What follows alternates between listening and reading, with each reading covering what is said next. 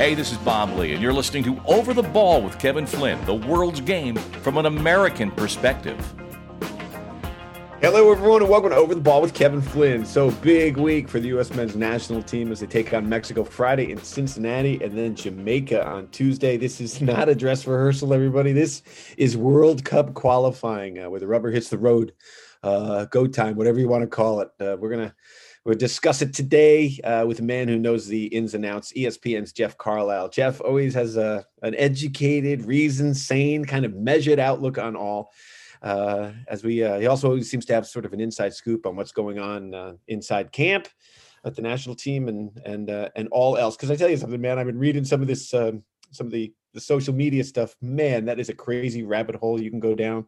I don't admire it for anybody. It's great. So, Jeff, we're glad you're here. And joining us, they do every week, media executive Grayle Hallett and OTB producer Sam Griswold. Good morning, gentlemen. How we doing? Doing well. Yeah, doing all right. All right, good. So before we get going, before we get to Jeff to find out what's going on with the national team and this big Mexico matchup, what are you guys over today and Over the Ball? Well, before we get into that, Kevin, you had a big week. You were in a scene in a Farrelly Brothers movie with Zac Efron, and we'd like to hear how that went. I mean, I probably Zac, he's gorgeous. Oh, listen to you, Grayle. Well, you sounded like I probably won't see the movie, but I'd like to know how the scene went. Well, first of all, I had my COVID cut or my COVID non-cut. I had my long soccer hair, just a little more balding on the top, but I was digging my long do. And first thing they did when I got there was they cut it all off. And then they made me wear a ski hat, which I thought, because I was supposed to be a dock worker. And then it turns out I was management. So then they took the hat off, which was better. But so I was in the scene with Zac. It's not a Farrelly Brothers movie. It's a Peter Farrelly directed movie. So it's not outright comedy. It's got Russell Crowe and Bill Murray, who was on set. Oh, you Zac name Efron. dropper. Yeah. I'm telling you who's in the movie, Grayle. I wasn't saying who I was in a hot tub with. Jesus. So anyway, it's always a bizarre sort of situation because there's like 17 tractor trailer trucks, hundreds of people, and it all comes down to in my case, the two people in the scene. And so hanging out with Zac for the day was interesting because we'd walk from where our scene was being shot to where the holding area was, and he'd have to walk out on the streets. So the two of us were walking, and there's like 20 teenage girls just screaming his name. It was like Elvis or the Beatles, it was unbeliable. They weren't screaming for you? Not for me, unfortunately. Hey, who's the old gray-haired man with Zac? No, so but we were laughing because we're walking and all of a sudden some girl, it's got to be 14 years old, 15 years old, goes, Zac, over here. Zac, show us your abs. And I'm like, and he looks at me, goes, did you just hear that? And I go, yeah. He goes, did she say what I think she said? And I go, yeah. He goes, where's her mother? Oh my God. 14-year-old, where's your abs? So anyway, it was interesting.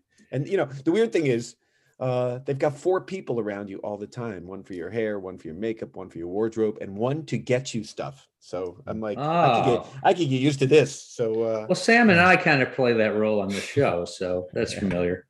All right, guys. So let's get Jeff on in a bit, but what are you guys over quickly, Grayle? Yeah, I'm just over the sham of concussion protocols. I feel like we've actually regressed over the last 10 years. I remember a couple World Cup cycles ago, it was really top of mind, and Taylor Twellman was talking a lot about it. And all these protocols were put in place. And then I was watching the Man United Man City match, and Luke Shaw had a collision with Rodri on Man City. The specialists came out, probably said, hey, what's your name? And he said, Luke. And he said, you're good to go. And he stayed in the game. And then clearly, felt symptoms going on, and finally had to. So they brought him off. They brought the concussion sub on. But again, I just think we have to go to the NFL protocol. The minute something happens, get him into the locker room, do an actual, study on him, and then get the concussion sub on. And if he's good to go, bring him back on. But as it stands now, to me, there's nothing going on. Okay, correctly. We're going to take some tips from the NFL with concussion protocol. Dear God, help us all. Well, they got the tent. Sam, what are you over the ball? Yeah, well, I'm going to stick to World Cup qualifying. There's been a lot of stories I'm sure you guys have seen about how this is kind of maybe the last round of really intense CONCACAF qualifying, because we're going to have the expanded field, obviously in 2026 and then beyond. So I'm over the fact that the World Cup is going to probably expand to 64 teams eventually. And I'm going to propose a solution which is, rather than just complaining, which is, why not have a B tournament with 32 teams for some of the countries that don't qualify for the Isn't major that the Women's tournament? World Cup? That's controversial. Sorry, I was joking. Oh man, Flinty, you're in trouble. I just think this is something that's very built into the soccer system already, or like worldwide. You got Champions League, Europa League, now you got even Conference League. They just keep adding these lower tiered tournaments and competitions. So I don't see why they can't do that with the World Cup. And it's unfortunate though, because some of the lower tier teams don't get represented in a World Cup. It's kind of a bummer, you know. So Yeah. I know, but there are too many tournaments. When they go to 48, that's going to be a big change in and of itself. So we'll see if that dilutes the quality at all. All right. So big couple of days for the U.S. men's national team, World Cup qualifying. As I said, we're recording this on a Thursday, one day before the showdown with Mexico in Cincinnati. A man who was on site, Jeff Carlisle from ESPN. Jeff, welcome to OTB. Welcome back. Thanks for having me. Absolutely. So you're in country, man. You're in Cincinnati. Are you feeling it? I tell you, I got to be honest. I'm a little nervous with some of the injuries and the lineups. What are your thoughts? I'm not feeling that uncomfortable about it. I mean, just because of everything that the U.S. went through the last window. Right. There was 6 points, from the 3 games. But that was without Pulisic, without Reyna, without Brooks. Now, granted, they're without Brooks again. And without Reyna. And without Reyna again. But so, I mean, this is something that they're used to, and something that, I spoke with Greg Berhalter about, a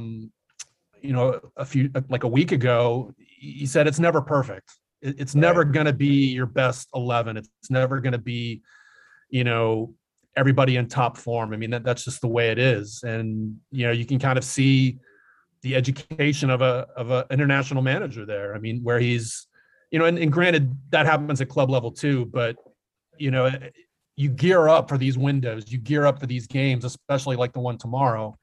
And, you want to have everybody at their best, and it just doesn't ever work out that way. And we'll see how much Christian Pulisic is able to play. I mean, I would be surprised if he started the game tomorrow. I think his role this window is going to be as an impact sub. Right. But, Berhalter's the one who's seeing him in training and able to judge. But I mean, he had 2 substitute appearances for Chelsea in the last week. There was Malmo and then Burnley, Right. Neither one was a particularly lengthy stint. So, it's going to be up to guys, the same guys who stepped up during the last window, whether it's a Brendan Aronson. I think Weston McKennie is going to play a big part as well. I just remember that Nations League game back in June. He was kind of the emotional center of that team. He was the guy that was really driving the U.S. on, and, they were able to finally get the results in the end. So I think his performance is going to be very important as well.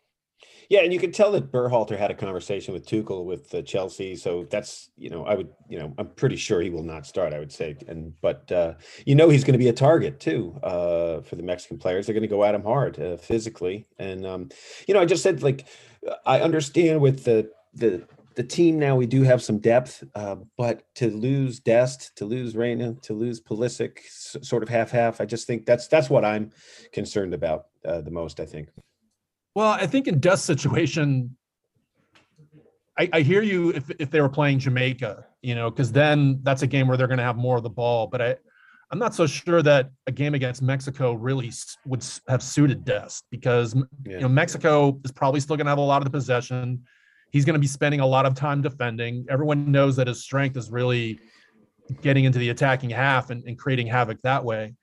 So, maybe it behooves to, Berhalter to have an old hand out there like, DeAndre Yedlin, who's been through these kinds of things before, huge experience. And then you've got Anthony Robinson on the other side. So, I mean, I think the wings are going to be an area of the field where, Mexico is going to try to get a lot of joy, because they've got Chucky Lozano, and then they've got Tecatito Corona. Those 2 guys I think are going to be ones to watch, just to see how the U.S. is able to hold up defensively. And I always love when we talk about Dest, a defender who doesn't like to defend. It's kind of funny, but he goes forward so well. All right, so speaking of a man who did not like to defend, Grayle Question for Jeff. Jeff, thanks for joining us. We were talking before we came on about the goalkeeper position and kind of the importance of securing that. I mean, just like kind of making a choice and sticking with it. What are your thoughts on naming Turner, just because he's the guy who's kind of gotten us here? It's not just that he's the guy that's gotten them there. I mean, he's the guy that's playing. Yeah. I mean, Zach Steffen is not getting regular games for Man City. I mean, it's not like he's not playing at all. I mean, he's gotten some appearances in cup games, but I think just Matt Turner is the guy who's getting the repetitions. He's the guy who's on the field every week for New England. Right. And he's not a neophyte when it comes to the international game. I mean, this is a guy that held up very well during the Gold Cup, came up with some massive saves. Has played Mexico. He's gotten his baptism there.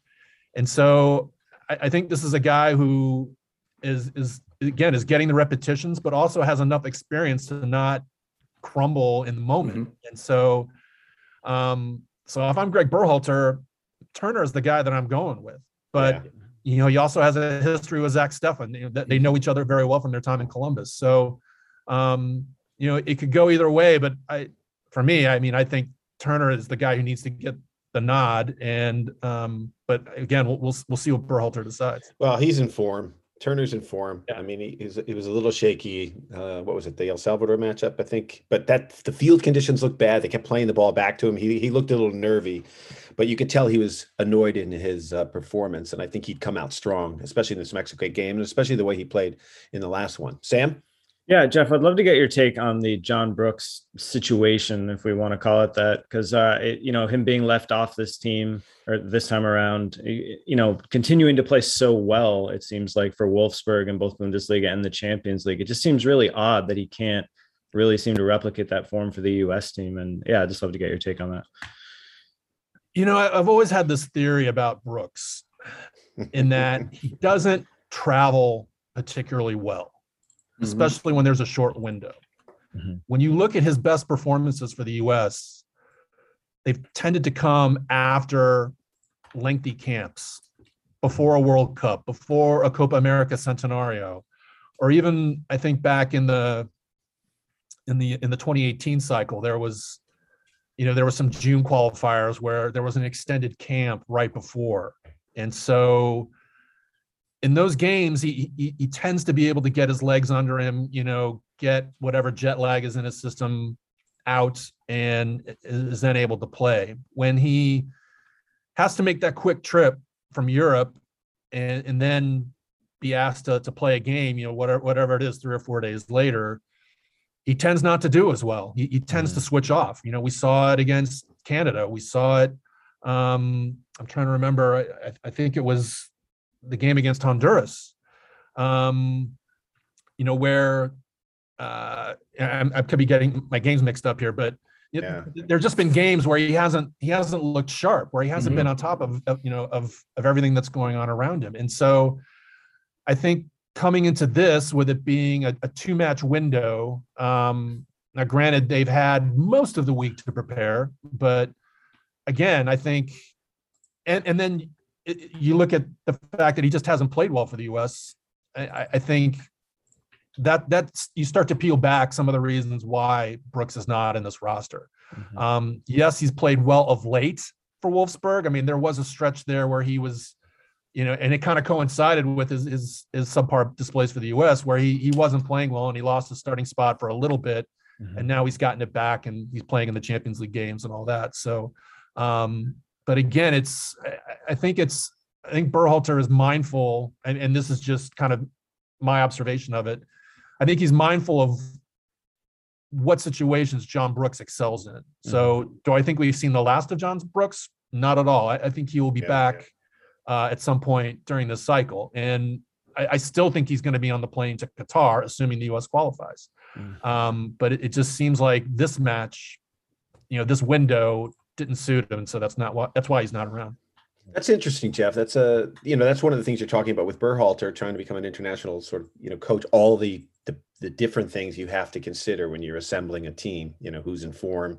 I also think the inter-squad competition is important. And if you remember the beginning of qualifying, Brooks was the man. He was the man that everybody sort of put in that starting lineup. And then who's going to play next to him? Well, all of a sudden we have some of these, younger players are stepping up as well. Is that just do you think just Berhalter's confidence in Zimmerman and Robinson and a couple of the players who really stepped up? Chris Richards, yeah. I think he's, yeah. Especially, watching these guys, in the Nations League and the Gold Cup. Now, granted, World Cup qualifying is a cut up, that's a step up. That's a big step up. But I think, just seeing what happened with Chris Richards and Miles Robinson in the last round, I think he gained a lot, Berhalter gained a lot of confidence from that. I mean, a lot has been said about Chris Richards, a lot, the fact that he's at Bayern Munich and doing well on loan at Hoffenheim, but he was kind of this unknown as well. I mean, no one had really seen him in an important game for the U.S., and certainly the Costa Rica game qualified as such. So I think that's also what gives Berhalter a little bit more comfort with this decision is guys like Miles Robinson and Chris Richards and Walker Zimmerman have stepped up and played well when called upon. And so there's a fair bit of depth at center back, and it's increasingly becoming proven depth. Guys have been kind of thrown into tough situations and come out playing pretty well. So I think that all factors into it.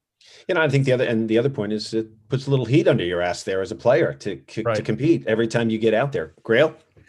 Yeah, Jeff, it seems that we finally might have found a number 9 in Ricardo Pepi, and I'm a huge fan, and I would just love Berhalter just put him out there. I think he's okay with the moment and whatever. Just curious what your thoughts are. And so, it was weird with Panama when he didn't start and stuff. At this point, what are your thoughts about just putting him out there and letting him do his thing?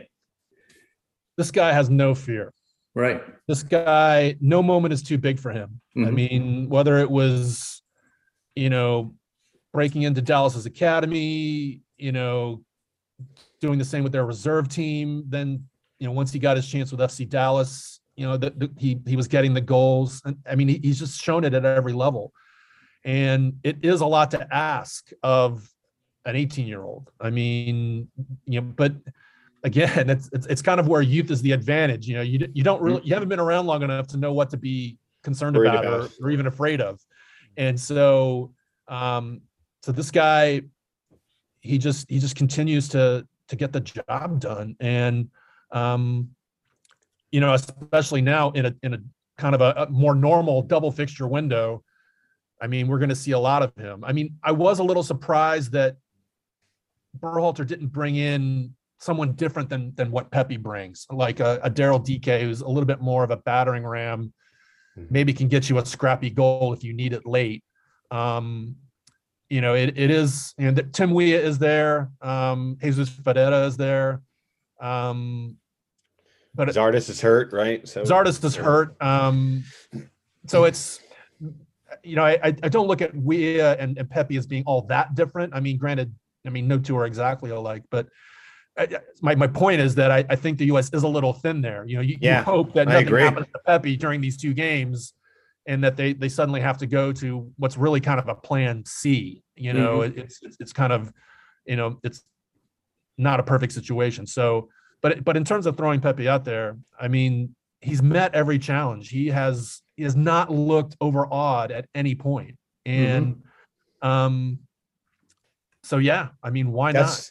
That's boring, Jeff. I love watching those kind of players play. All of us as players wish we were that type of player where you could just block everything out and be that cocky kind of, hey, what's up? Here we go. It's nice to have a guy like that up there.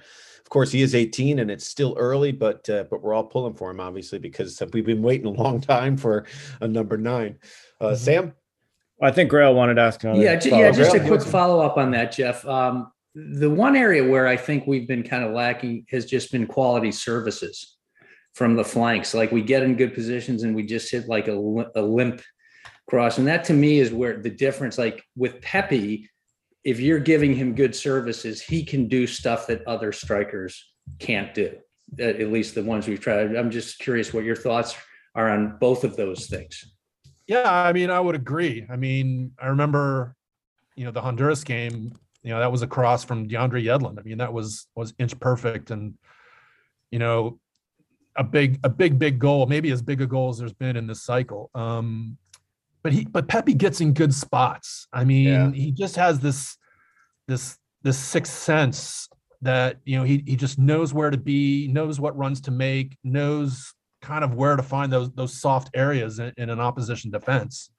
And I think that makes a huge difference. I mean, it's, obviously, Chris Wondolowski was kind of, on an MLS level was the best example of that, where his movement he always found a way to get free. And I think I see some of that in Pepe, where it's not just even the first run he makes, it's kind of where he kind of resets and then finds another soft pocket. And I think that's a really tough skill to develop and hone. And so, for me, that's one of his best strengths. But yeah, I mean, that's where they'll miss Dest. I mean, I think Dest is gonna, he's a guy who can provide service from outside. But I also think Anthony Robinson, that's a real strength of his game. And, we've seen him deliver some really telling crosses. And I mean, sometimes I find myself screaming at the television, how many overlapping runs from Anthony Robinson are going to be ignored until they finally give him the ball. And so lo and behold, when they finally started giving him the ball, he started doing some good things with it. So we'll see if some of the guys further up the field can be better in that area, whether it's a Brendan Aronson or, even though I think he was the guy that helped set up the goal against Canada.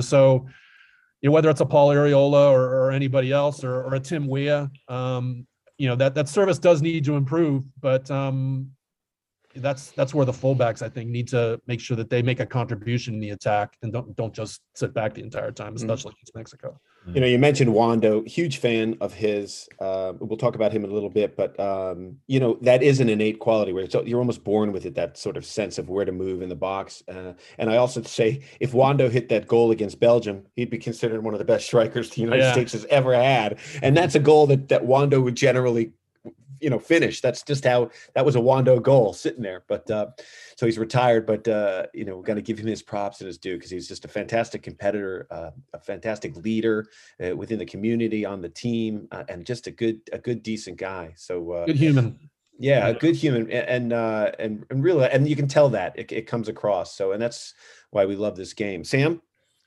Just before we talk a little MLS, obviously there's a lot of attention on the Mexico game on Friday, but I just want to get your take on the Jamaica game next week and what that's going to look like, and maybe the risk of kind of going all in on Friday night and then, still having to sort out this trip down to Jamaica. Well, I don't know if it's as much of a risk given that it's only 2 games. I think if it was a triple fixture window, then I think there would be more of a risk of that. But because it's only 2, I think the U.S. is going to be able to recover. There probably will be a little bit of rotation, but maybe not the crazy rotation that we saw in some of the previous windows. But that's an important game. I mean, Jamaica is a team that has had its struggles, during this qualifying process, and so that's a real opportunity, again, to get 3 road points. They did it against Honduras. They couldn't get that done against Panama. That everyone talks about defending your home turf and getting, points at home. And yes, that is important, but road games are just as much of an opportunity. Absolutely. And that was an area where in 2018, the U.S. didn't take advantage. I mean, they had these great home performances at certain points, but then couldn't follow it up, back to back. So, that's another opportunity. And it's one that I think they need to take advantage of, because, everyone is saying, well, okay, the U.S. is in second place and, so far so good, but the last fixture window is a killer. That includes road games against Mexico and Costa Rica, where they historically have not done well, particularly Costa Rica. And so you don't want to be going into that last window needing a result or needing help or anything like that. So, I mean, the time to get these points is now, and really just set, it's important for the U.S. to set itself up so that they don't have to go in, just anxiety ridden, trying to figure out how they're going to get results in those two places. So and thinking about Trinidad in the back of their head, to history repeating itself. Sam? Yeah. Just really quickly also, Jeff, I'm just curious to get your take on the future of CONCACAF qualifying, as I referenced at the top of the show, with, the expanded tournament and the sort of idea that's being floated that, these US-Mexico games are never going to mean as much as they do right now. I'd like to get your take on that. Yeah, I mean, I think this is definitely the end of an era. Obviously in 26, Mexico and the US and Canada are all hosting, so there won't be any qualification effort there. And then obviously, the following tournament, the world is going to be deep into this expanded format. So, with 6 teams or so from CONCACAF, and so it'll always mean something. I mean, even in friendly games, you see things get heated, but just in terms of, for the lack of a better word, the power of a result, the importance of a result, I don't think it's ever going to reach these heights. I mean, there will be the occasional Gold Cup final or Nations League or what have you, but the World Cup is the World Cup. I mean, that's as big as it gets in international soccer. So I think it's a shame. I think it's, the fact that that this tension will kind of be removed from the whole process. I mean, that's a lot of what the game thrives on. It's not just, I mean, yes, there's rivalry, but there needs to be this tension to it as well. And I think that's what will be missing. People will walk out of the stadium maybe upset that, the U.S. lost to Mexico, but they're going to qualify anyway. Yeah, it's a bummer. And so there's just not going to be as much juice associated with these particular matchups. So, listen, I get that FIFA feels like they need to feed the beast and rake in as much money from this tournament as possible. But man, I do something's going to be lost, and that's part of it. We talk about these games and it gives us gray hair as we worry, through the qualifying process, but it's kind of a love-hate relationship, but it does build that tension, Jeff, which is so important. I mean, like a US-Mexico game, I'm really happy about Canada stepping up, because but that's a double-edged sword too, because they're playing, they play much better now. We used to stomp all over them, but now we have a rivalry to the north and a rivalry to the south. It's really good for soccer. But like you're saying, follow the money into so many games. I haven't met a soccer person that's been in agreement with this so far, with just expanding. Yeah. I mean, to think back, I mean, I can remember when the tournament was 16 teams. And certainly there needed to be some expansion. But definitely, I'm one of those people that thinks that there's a point where, it becomes too much. And I think we're rapidly approaching that point. I mean, 32 teams just seem to be about right. It meant something to qualify, and then it meant something to do well in the tournament. And so, it's I think with 48 teams, or 64, if that's what it ends up becoming. I mean, it's just not going to mean as much, and it's not going to be nearly as much fun. Whether you're a fan or a journalist or what have you. So everybody struggles for relevance and then follow the money. So, all right, so let's talk about MLS. New England seems to be the hot team. Arena's really turned that franchise around. What are your thoughts? Are they the favorites to take it all? Absolutely. Yeah, absolutely. I mean, they've just got such balance within that team. I mean, they've got 3 DPs who all perform, who contribute to the attacking part of the game. You've got guys like Tajon Buchanan, who are, kind of complementary players, but hugely effective. And then you've got a back line that is a little underrated, but is certainly done very well. And a goalkeeper in Matt Turner, who's one of the best in the league. So it's a team without any real discernible weaknesses, but any team can be had on their day. And so that's why, the playoffs kind of offer up their own twist on things. And their own season, a new season. Right. Yeah, right. It's almost like a different competition now. And so I think there are some teams that can give New England a run for their money. I mean, I think NYCFC is hugely talented. I mean, they looked like their season was about to go in the toilet, and then they turned it around late. They've got a striker in Tati Castellanos, who's, obviously one of the best in the league, was a joint top scorer. And so they're a team that can be dangerous. I mean, Nashville is just defensively very tough and has a match winner in Hani Mukhtar who can do amazing things and is, can win a game on his own. So it's not going to be a cakewalk for New England by any means. I mean, there will be some tough moments. There will be some tough games. And then Philadelphia. I mean, everyone kind of wrote them off after last year, losing Brendan Aronson and Mark McKenzie, but they've managed to retool pretty effectively. I mean, Ernst Tanner, I think, is one of the best GMs in the league, if not the best. I mean, he just, they've got a system and a way of going about things in Philadelphia that is just, it's not easy. It's not easy to generate the number of players that they do from their academy, but also identify these foreign targets who are not household names, but end up being very, very good MLS players. And certainly there have been plenty of other teams, where I live in San Jose, they've been trying to do that and they can't seem to get it right. So yeah, I mean, I think New England is the team to beat. We'll see who emerges from the West. I mean, Colorado, my word, Robin Fraser has done an amazing job there, getting them to the top. They kind of lurked, they had the finishing sprint that ended up beating everybody in the West. But certainly Seattle, I mean, they're a little bit in scuffle mode. They're not at the top of their game.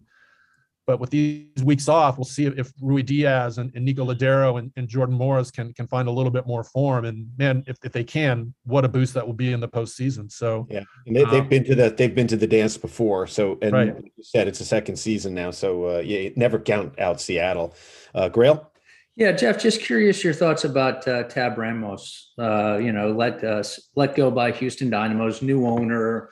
They did come in last in 2 consecutive seasons, but is Tab's future back with U.S. Soccer, do you think? Because that seemed to be where he just flourished. And could he be, if things don't work out for Berhalter, would he be kind of looked at as the next in line? I would think that Tab would want to get another crack at a head coaching job. Oddly, I don't think his reputation has been too damaged by this, because you're looking at a Houston team that was already not very good and didn't really spend money effectively. And now, granted, spending isn't the be all end all in MLS. I mean, if you spend your money wisely on maybe, B-list players, you can still put together a pretty good side. But they were never really able to do that. And how much of that was on Matt Jordan, who's also no longer there, and how much of that is on Tab remains to be seen. But he was only given 2 seasons also. I mean, that's right. The other thing. I mean, yeah.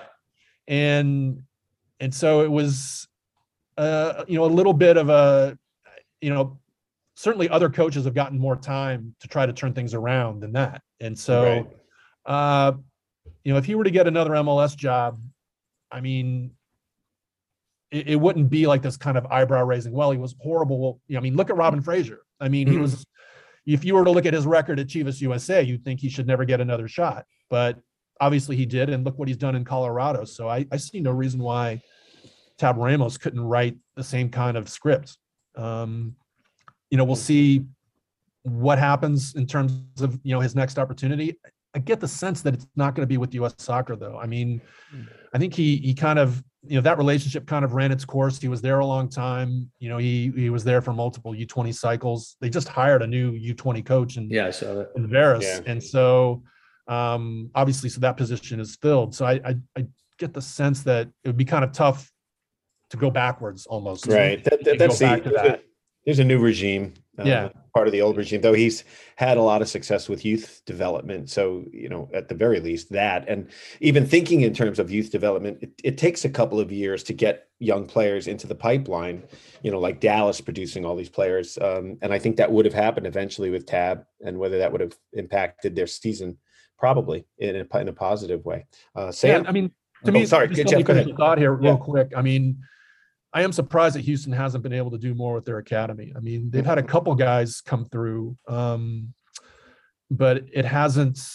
If you're not going to spend, man, you better be getting some guys from your academy who can chew up a lot of minutes. And for whatever reason, Houston hasn't been able to do that in an area of the country where the game flourishes. So that's one thing that I think Houston needs to address. Well, they have to start cheating like the Astros, and that would be the. I don't know. Sam. Yeah, Jeff, speaking of expansion and more competitions, I just want to get your take on the Leagues Cup that we're going to see in a couple of years. And also we, on the show last week, we're debating an idea from Bo Dorr. I don't know if you saw this in Soccer America, saying they should just scrap the MLS playoffs now and just do a, Eastern Conference versus Western Conference Cup final in light of the Leagues Cup, coming in. So yeah, just curious to get your take on that idea. I'm not really a fan of that idea, just because, I mean, the Leagues Cup has Liga MX teams in it. So, I mean, it's something that's going to take me a while to warm up to, I think.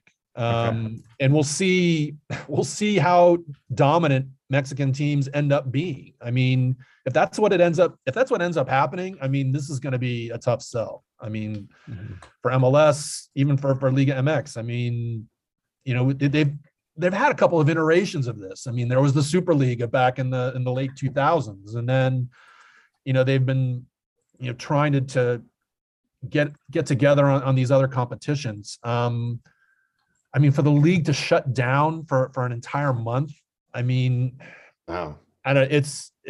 That's going to be hard for me to wrap my head around. Even as a player, I mean, I mean, you're kind of like putting something aside, not for like a week, like, if you've got like maybe an Open Cup game or, like a Campeones Cup game or anything like that. I mean, you're putting it to the side for an extended period of time. And so, I'm not completely sold. I get why they're doing it.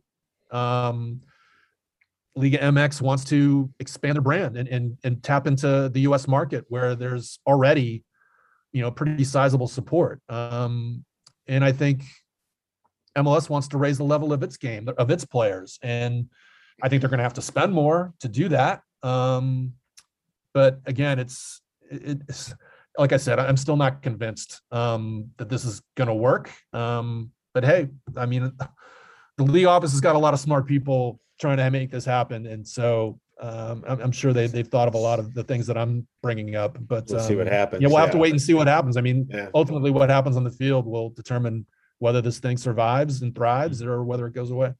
All right. Well, Jeff, we're going to get going, but before we do, just want to get your thoughts. We mentioned a little earlier in the broadcast, but Chris Wondolowski, just what he's meant as a player to this league, to his teammates, and because everything I've known and heard has been always positive. So, what are your thoughts on Chris? There's a part of me that thinks he could keep doing this, right? That he could keep playing and be kind of that impact sub and chip in, 5 to 6 to 7 goals a year. But, obviously he was supposed to do it back in 2020 and obviously the pandemic hit and, he made a decision to try to stick around. But this is a guy that maximized. I mean, he maximized every single last ounce of talent he had. And this is a guy who not only came through college soccer, but his first 3-4 years in the league, he was not getting on the field. And it wasn't until that trade, he followed the team from San Jose to Houston and then was traded from Houston back to San Jose. And he was kind of a throw-in. I mean, it was I remember when it was announced, I mean, Cam Weaver, I don't know if anyone remembers Cam Weaver, but he went the other way. He was a forward. And I think salary cap wise, it ended up being a little bit in San Jose's favor. But it just didn't seem like the kind of deal that was all that earth-shattering. But lo and behold, he goes on and, to some of the attributes I talked about earlier, just the classic fox in the box. I mean, could score with his head, could score with either foot, one-time finishes. I mean, just his ability to find open space is, I mean, young strikers in this country ought to look at the way he played and the way he made space for himself and just try to copy that as much as possible. I mean, everybody's going to remember the Belgium game, and that's unfortunate. I mean, I think about, Gonzalo Higuain missing a breakaway in a World Cup final, but he doesn't seem to have, caught the same amount of grief that Chris Wondolowski has taken for missing that, that chance against Belgium.